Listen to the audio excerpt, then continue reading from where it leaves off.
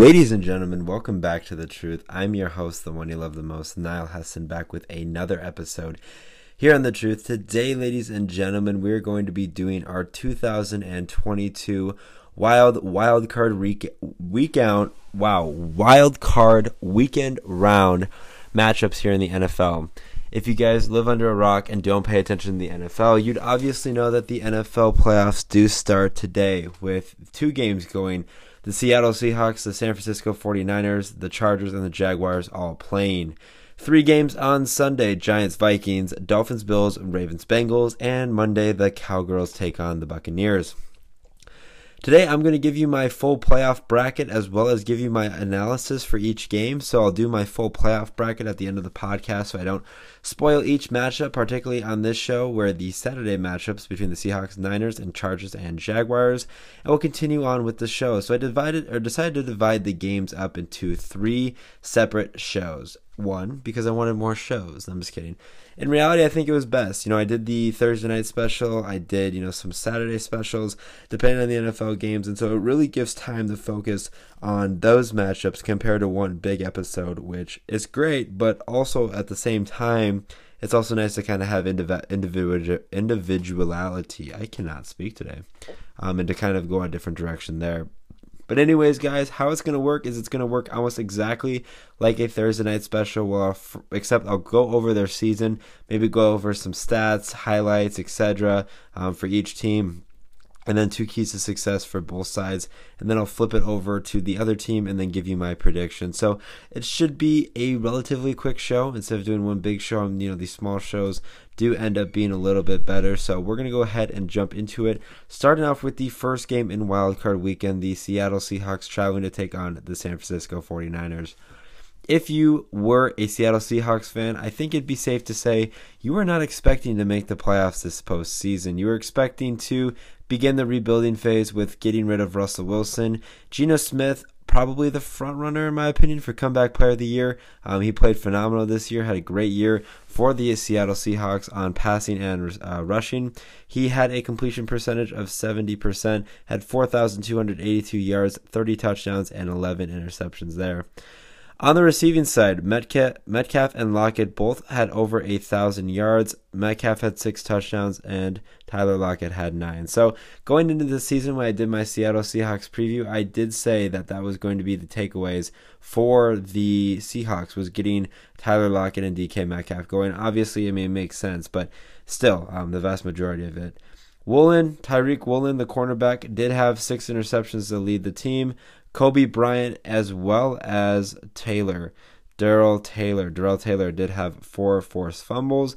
And on the defensive side, Jordan Brooks had 103 tackles when he injured his ACL, or I should say before he injured his ACL, but did end up leading the team there. So overall, it was a pretty solid year for the Seattle Seahawks. Actually, it was a great year for the Seattle Seahawks. They played great as far as ranks: 9th in total yards, 11th in passing yards, 18th in rushing yards, 9th in points, 20th in third down percentage on the offensive side.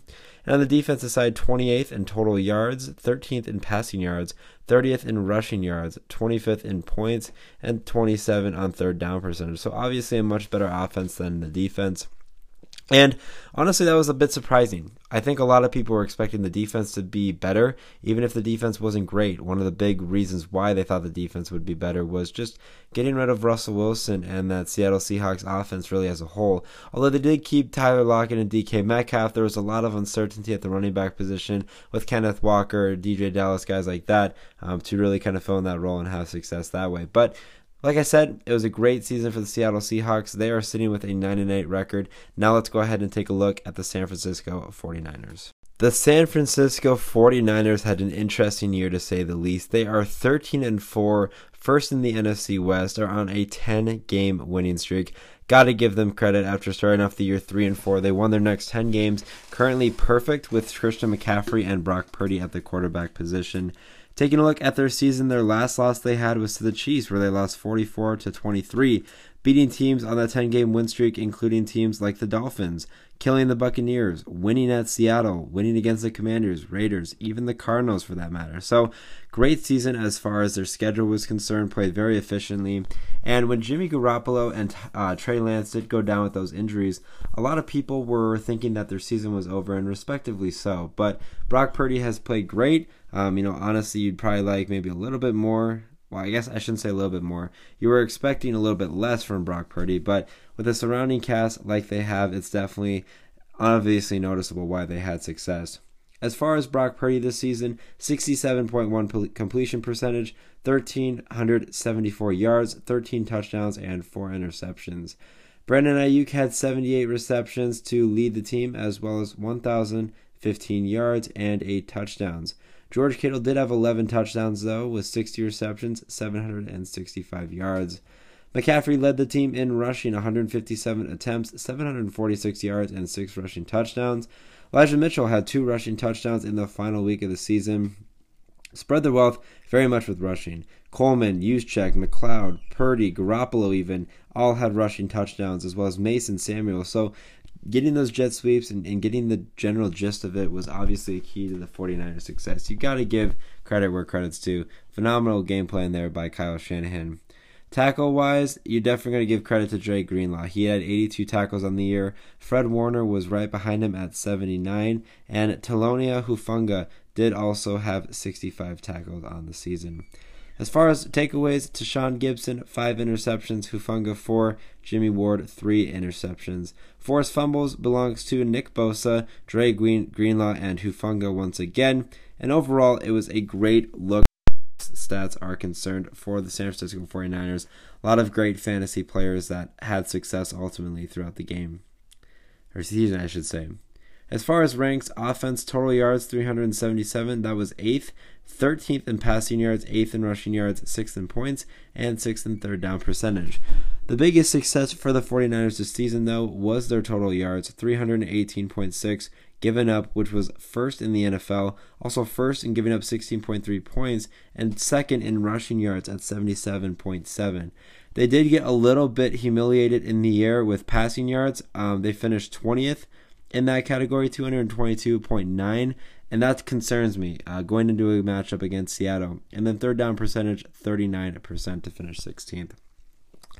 Another great season for the 49ers. Obviously, they played great. They played great in front of their home fans. They got another opportunity to face the Seattle Seahawks. We mentioned that previous meeting as far as their win streak was concerned. Going against the 49ers, losing 21-13. They also lost to them in week 2, 27-7. So, obviously, the Seahawks are going to be wanting their revenge. This is going to be a great game. I'm going to go with the Seahawks beating the 49ers. I know I'm going to get a lot of shade for that and a lot of hate. There is one team that all the NFL teams do not want to face, and that is the San Francisco 49ers. Being with their third-string quarterback and being the 2 seed in the NFC, you obviously seeing where they're at as far as third-string quarterback and a 13-4 record in their correlation. It's how their team was built. Having a great general manager as well as great leadership has provided an opportunity for the 49ers to contend for a Super Bowl once again. My one down spot with the 49ers, and obviously statistically, is their passing attack. And Geno Smith has faltered a little bit in the passing attack, hence a little bit why they've had a little bit troubles on the offensive side. I think this game is going to come down to the wire. I think the 49ers are going to put up a good fight, but the Seattle Seahawks are going to walk away with a win and start the season or the postseason with it being the first game 1-0 and heading on to take Philadelphia in the next round. Taking a look at our next matchup we have here in the playoff picture, it is going to be the Chargers taking on the Jaguars. 5 versus 4 in the AFC. Let's go ahead and take a look at the Los Angeles Chargers so far this season and preview the rest of their postseason moving forward. They finished with a 10-7 record, which gave them the number 5 seed, with the Chiefs winning and being the number 1 overall seed in the AFC. As far as their schedule is concerned and the games that they've played as of late, they're obviously on that 1-game losing streak, losing to Denver, which didn't really matter because they had the 5 seed locked up. They had some wins against some AFC opponents in the AFC South, like the Titans and the Colts. Tough losses to the Raiders, the Chiefs, the Niners, and the Seahawks. as well as the Jaguars in Week 3. So looking at all the teams that they lost to this season, besides the Raiders and the Broncos, I guess that point was really not valid. They played good. They played really well. Big reason for that success was the ability of Austin Eckler to not only stay healthy, but get very active in running the football as well as catching the football.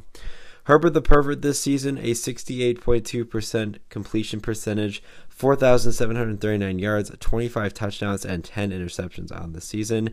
Receiving belongs to Austin Eckler, which is kind of insane to think about. 107 receptions, 722 yards.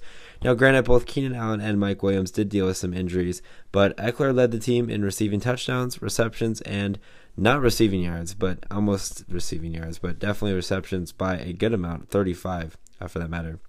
Keenan Allen, 66. Mike Williams, 63 receptions. Keenan Allen, 752 yards. Mike Williams, 895 yards. And both had 4 touchdowns receiving. Eckler was obviously the lead force running the football as well. 204 attempts, 915 yards rushing, and 13 touchdowns on the year. And on the defensive side, Tranquil had 93 tackles. Derwin James had 64. And Kenneth Murray did have 50 defensive stops or tackles.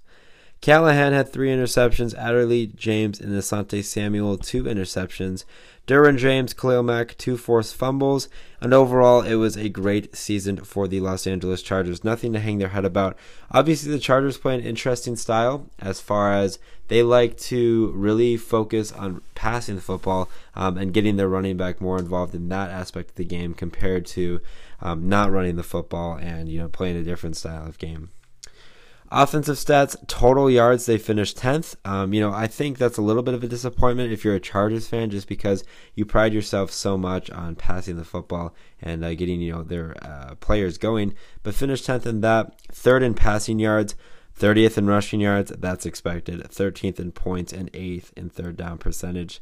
Defensively, 20th in total yards, 7th in passing yards, 28th in rushing yards, 21st in points, and 39.2% on third down. Chargers played their style of football. They made the postseason after having that heartbreak, against the Raiders, losing that game when they had a chance to tie, and both of them make it. So, interesting season for the Chargers there, but they've been playing great, and they're going into Jacksonville feeling pretty good about themselves. Flip side, let's go ahead and take a look at the Jacksonville Jaguars. The Jacksonville Jaguars came from absolute rock bottom and made their way to be the AFC South champions with a 9-8 record, are on a 5-game winning streak and playing great football as of late, including their wins in the 5-game losing streak to the Titans, Texans, Jets, Cowboys, and Titans once again. They also beat teams like the Ravens, the Raiders. Those were big wins for them there. They went on a 5-game losing streak, beat the Colts, beat the Chargers, killed the Chargers on the road. There was a lot of expectations with this Jaguars team that was much improved, and now they get to host a playoff game. Trevor Lawrence, still relatively young in his career, still learning the ins and outs of the system, has really progressed as a football player and as a quarterback and has helped that team guide them in the right direction. So a great season from that standpoint. Trevor Lawrence passing the ball did have a 66.3% completion percentage, 4,113 yards, 25 touchdowns, and 8 interceptions on the year. Christian Kirk, 84 receptions, 1,108 yards, and 8 touchdowns. Zay Jones, 82 receptions, 823 yards, and 5 receiving touchdowns. Travis Etienne, 220 attempts, 1,125 yards, 5 touchdowns. Lawrence also had 5 rushing touchdowns. There was a lot of discussions with Etienne and James Robinson. James Robinson obviously got dealt to a different team, the Jets, and so they really freed up Travis Etienne to have success. Foy side, Luakon, 128 tackles for him. He definitely led the team, throughout the entire season. Tyson Campbell, as well as Cisco, Jenkins, and Devin Lloyd all had 3 interceptions. Josh Allen, and not the quarterback Josh Allen, Rashawn Jenkins all had good forced fumble numbers. Allen 4, Jenkins 3. And overall, it was a great season for the Jacksonville Jaguars. They're going into this matchup feeling good about themselves. And I think this game's going to come down to multiple things. As far as team stats for the Jaguars this season, pretty good offensive numbers, not the greatest defensive numbers. 11th in total yards, 10th in passing yards, 14th in rushing yards, 10th in points, and 9th in third down percentage. Defensively, they were 23rd in total yards, 28th in passing yards, 12th in rushing yards, 12th in points, and 29th in third down percentage on the defensive side.